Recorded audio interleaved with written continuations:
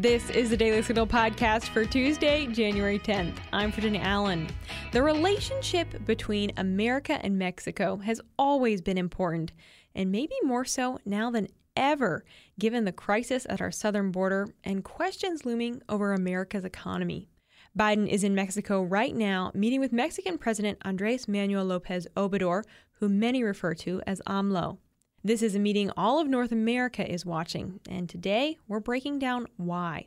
Mateo Haydar is a research assistant in Latin America in the Douglas and Sarah Allison Center for Foreign Policy Studies at the Heritage Foundation, and he joins me on the show today to discuss what is likely to happen behind the closed-door meetings of this summit and what the results could be for America. Stay tuned for our conversation after this.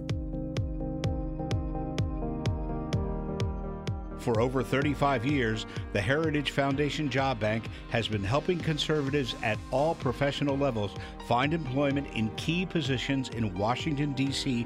and across the country. We can help you connect with positions in the administration, on Capitol Hill, in public policy organizations, and in the private sector. To learn more about the Heritage Foundation Job Bank, go to heritage.org/job-bank. President Biden traveled to Mexico Sunday night and spent Monday meeting with Mexican President Andrés Manuel López Obrador. And today, Biden is attending the Summit of North American Leaders with Obrador and Canadian Prime Minister Justin Trudeau. So why do these meetings matter, and what are these leaders discussing? Here with us to answer those questions is Mateo Haydar, a research assistant in Latin America in the Douglas and Sarah Allison Center for Foreign Policy Studies here at the Heritage Foundation. Mateo, thanks so much for being here today. Thank you so much for having me. So we're hearing a lot about Biden this week. Biden is experiencing a lot of firsts. Of course, he traveled to the border for the first time during his presidency on Sunday, and then he took his first trip to Mexico as president that night and is still in Mexico. So talk a little bit about what some of these central issues are that Biden is discussing, first off with the president of Mexico.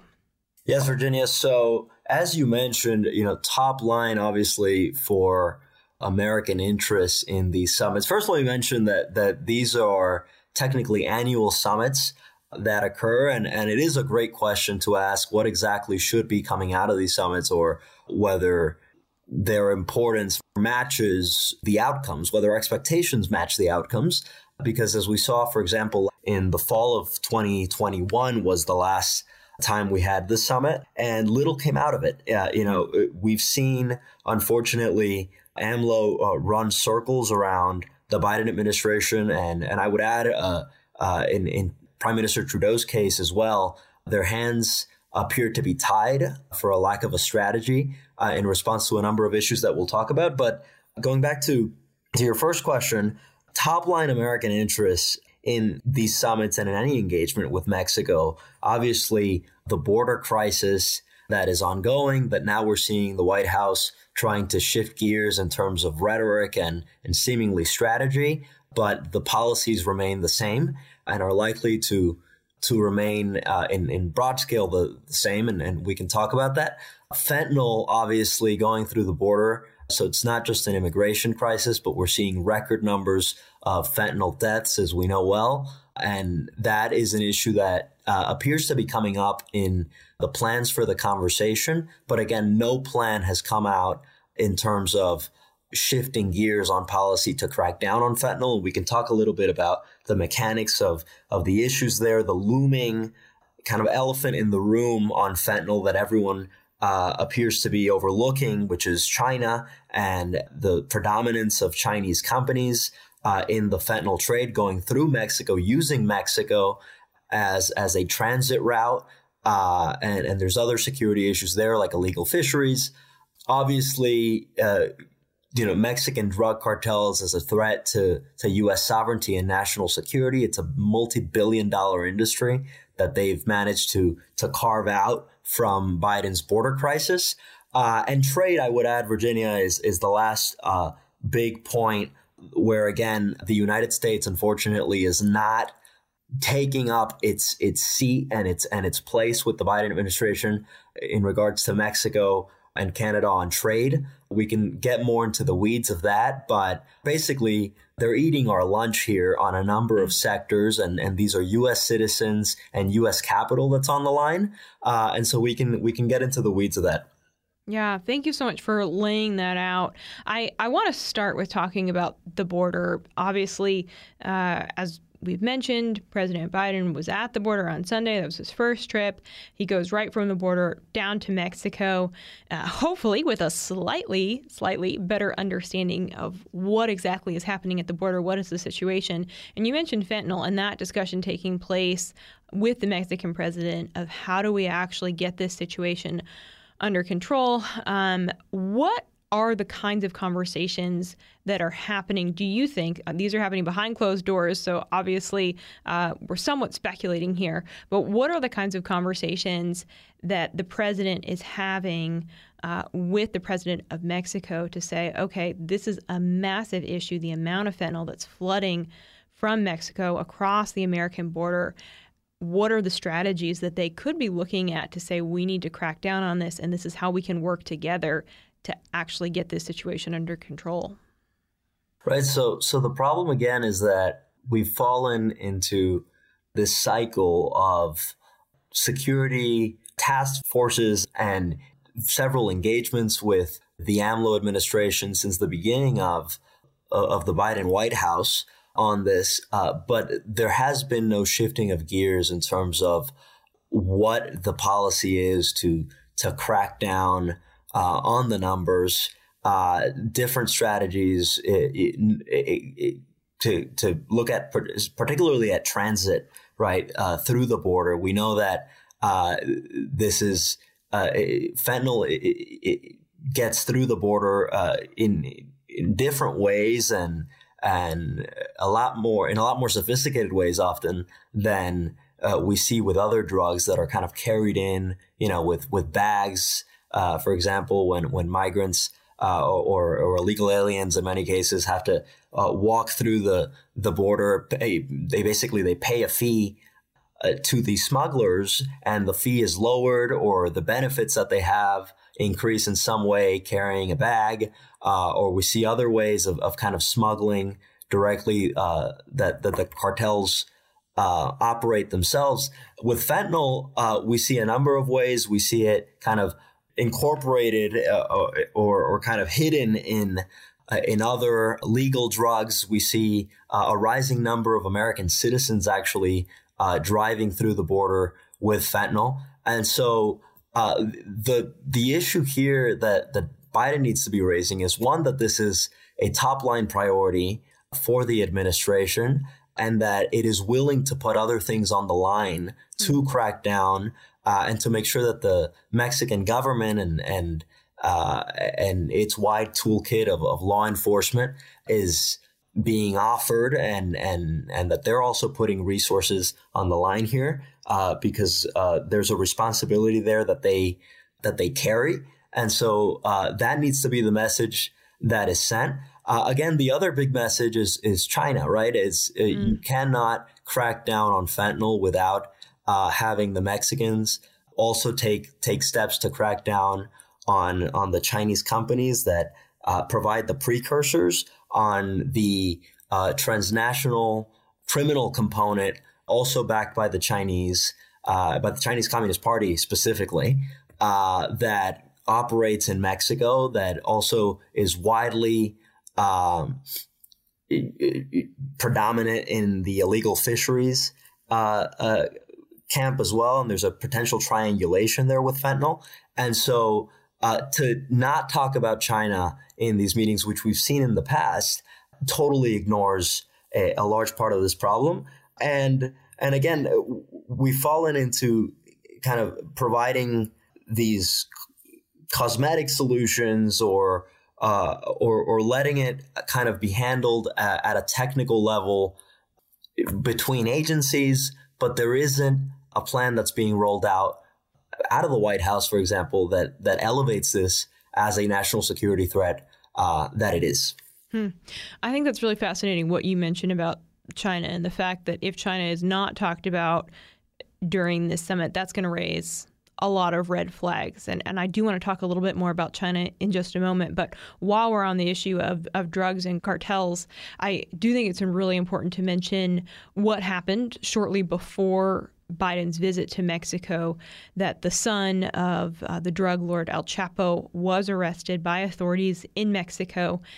Why exactly was this a significant move? And is this a sign with Mexico saying, okay, we're going to arrest this individual who is highly involved in the cartels, who's highly involved in the trafficking of fentanyl?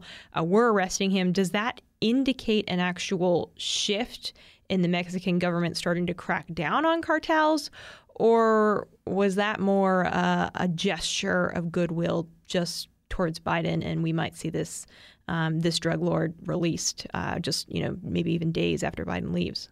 Yeah, I think you're it's nail on the head with your comment there, Virginia, because if you look at the record of AMLO in Mexico on this in particular, first of all, there's huge concerns that also are often ignored in these summits about the influence and power of Mexican drug cartels, the largest drug cartels in particular, as operators in agencies of the Mexican state, in Mexican politics, as being seen as carrying a large influence over the AMLO administration, frankly, in many ways, and so there's also no strategy there to at least to mitigate that and its effects on U.S. sovereignty. Huge concerns, for example, with the Mexican Institute for Migration, that is responsible for handling the flow of illegal immigrants going through Mexico northbound to the United States. Huge concerns there, and reports that have come out where Mexican drug cartels play a direct role in these agencies, where these agencies operate in some cases, or units of these agencies, components of the larger force, operate as cartels of their own for smuggling and trafficking. And so that's an issue that often isn't raised. But to your point about the news of the week with the son of El Chapo, Ovidio Guzman, this is part of an ongoing saga, right, where AMLO has shown his basically where he falls, or at least the disastrous effects of his policy on security and on cracking down on these threats. We saw this in 2019 when the son of El Chapo, the same individual that was captured this week, was actually captured by Mexican forces and then released because the Sinaloa cartel basically launched war in Culiacan against Mexican law enforcement, and they caved and released him. Now they've recaptured him. We saw a similar, though I would say perhaps less effective and less extensive, deployment of violence by the Sinaloa cartel in Culiacan, but that's not to basically to reduce the importance, mitigate, right, the importance of the events in the last few days, and to underestimate anything that occurred. But we do see we saw a similar show of force, and it is. Despite the fact that the AMLO administration has actually deployed a kind of a media effort to try to explain that this isn't a gesture to Biden, that this is more than that, there's no coincidence here that in the same week where Biden is preparing his first visit to Mexico, that this is basically waged as a bargaining chip on the table that the Mexicans can use, right? As the United States prepares a case for extradition, to request extradition of this individual, the Biden administration needs to make clear here that this is not negotiable, right? That this is an individual that, like his father, follows a similar trajectory and has a similar record. And therefore, the United States is not in a position to have to leverage or basically have to try to negotiate with the Mexicans on a request for extradition that is mutually beneficial for the United States and for Mexico. There's bigger issues here on the table. And you're right. It is a lingering question as to what will happen if the extradition case does not go through. But I think the administration needs to be clear there that, and also using, media efforts to make this clear to the Mexican public. There's a huge public diplomacy component that we often underestimate in these trips, especially for the local population. To give you another example there, for example, Biden and Trudeau landed this week in a new Mexican airport in the outskirts of the capital that AMLO recently launched. It was a very controversial project for a number of reasons, and controversial within the Mexican populace. But what you saw with that kind of that small detail of the itinerary, right, is a kind of a subtle endorsement that AMLO tried to secure for a local project from the president of the United States. And so you're seeing a potentially similar situation with on the security front with the son of El Chapo. And Biden should leverage that to ensure, one, that the extradition goes through, and two, that this doesn't have some kind of effect on the United States' ability to leverage other security issues on fentanyl and again, the dynamic industries that the cartels are profiting from based on open border policies. And with the Summit of North American Leaders kicking off today, we have Biden and Obrador and Canadian Prime Minister Justin Trudeau sitting down. We know, and as you've mentioned, one of the conversations that they're going to be having is around economics, is around trade and those issues. What would you like to see them address and talk about? And what do you think are some of those likely economic issues that they're going to say, we have to talk about this? Yeah, so this has also garnered a lot of attention, especially from those following Mexico, at least in the last year. And it's another point, Virginia, where AMLO has leverage here without need, because the United States is in a position to leverage tariffs and other points there on the diplomacy front. And in the highly dynamic economic relationship with AMLO, as we saw, for example, with the Trump administration that leveraged tariffs on AMLO to see cooperation and results, follow on immigration, and on trade, right, with the USMCA. Now, what we're seeing, unfortunately, is AMLO in his pursuit of an ideological agenda domestically, waging war on U.S. investors, particularly in the energy sector, in a number of agricultural commodity sectors. We've seen tariffs that have been raised and that are expected to follow also in the next few months in 2023. We're seeing an outright protectionist policy, not even for Mexican industry, Virginia, but for the Mexican state to take over large sectors of the energy industry, of electricity and oil in particular are the two big sectors at play here, at the expense of domestic and foreign investors, importantly here from the United States and Canada. And so all of this in many ways to fund AMLO's domestic social agenda as he builds a political base for the long term here. We're seeing here another issue, for example, on the energy front in particular, is AMLO is expected to request that the Biden administration provide funds here or release funds through development banks where the United States has leverage for state-run clean energy projects or so-called clean energy projects in northern Mexico.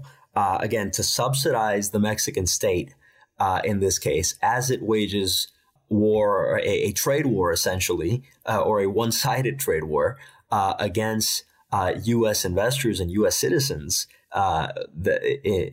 in this case, would totally undermine broader U.S. interests and is totally one-sided, right? There would be no result that comes out of that other than to keep pushing an ideological agenda.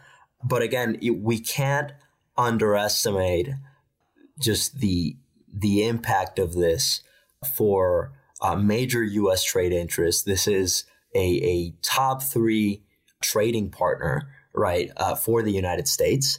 And especially with investors and American companies along U.S. border states that are highly affected by this in the oil sector and others, we need to see a reversal of policy by AMLO, basically providing guarantees to U.S. companies that the Mexican bureaucratic apparatus won't be used against them. By the way, circumventing Mexican law to overregulate, to basically not provide licenses and permits, and to stop them from operating in these sectors.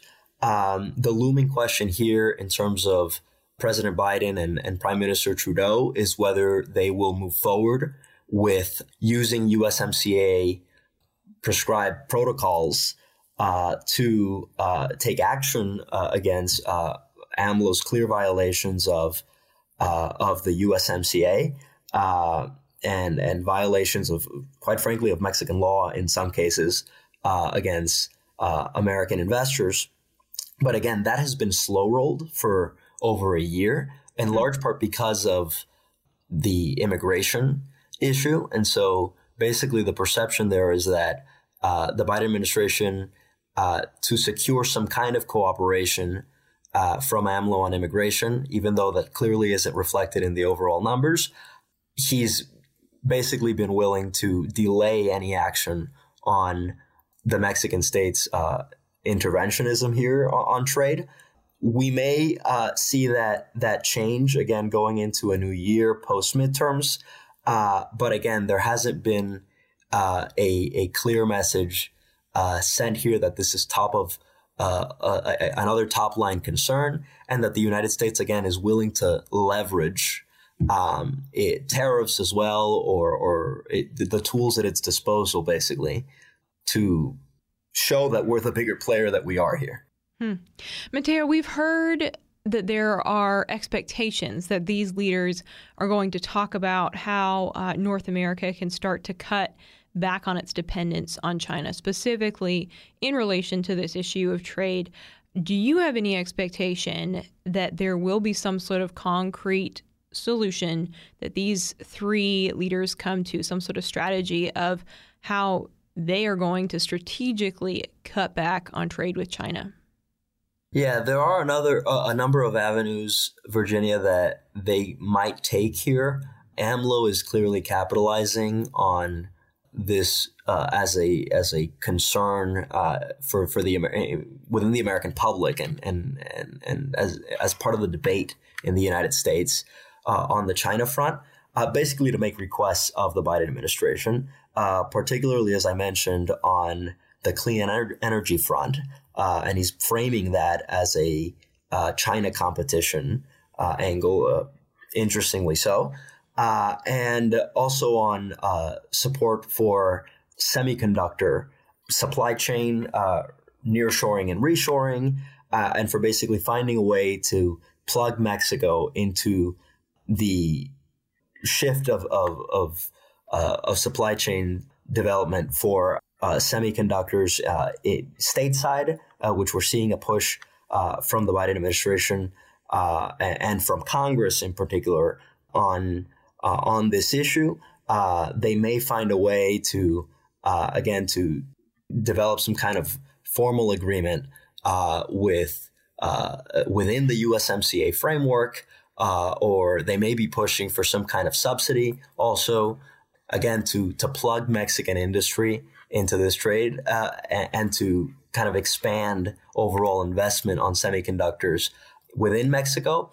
The concern here is that, that AMLO doesn't make a request that follows through, particularly if it's costing the U.S. taxpayer dollar, and particularly also if there's alternatives that are more cost effective and still within the parameters of the top line concern of U.S. national security, right? Whether that's reshoring here at home or finding other partners in the region that may be more cost effective. Mexico is well positioned to benefit from the shifting of supply chains from China, again, as a top line option there for cooperation on the China front.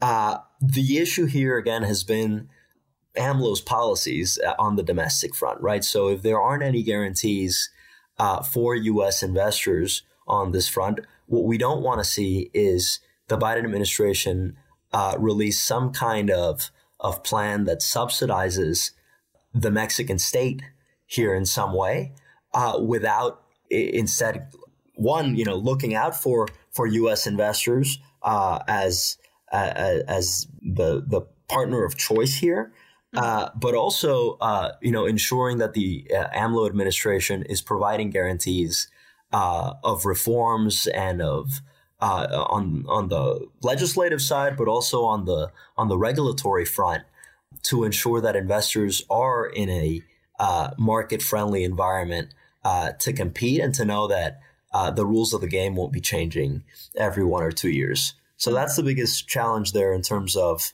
economic competition with China.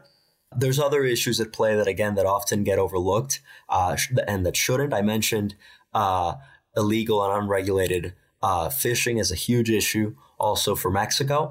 Huawei and telecommunications as a sector and digital transformation efforts that China is pushing all over the region.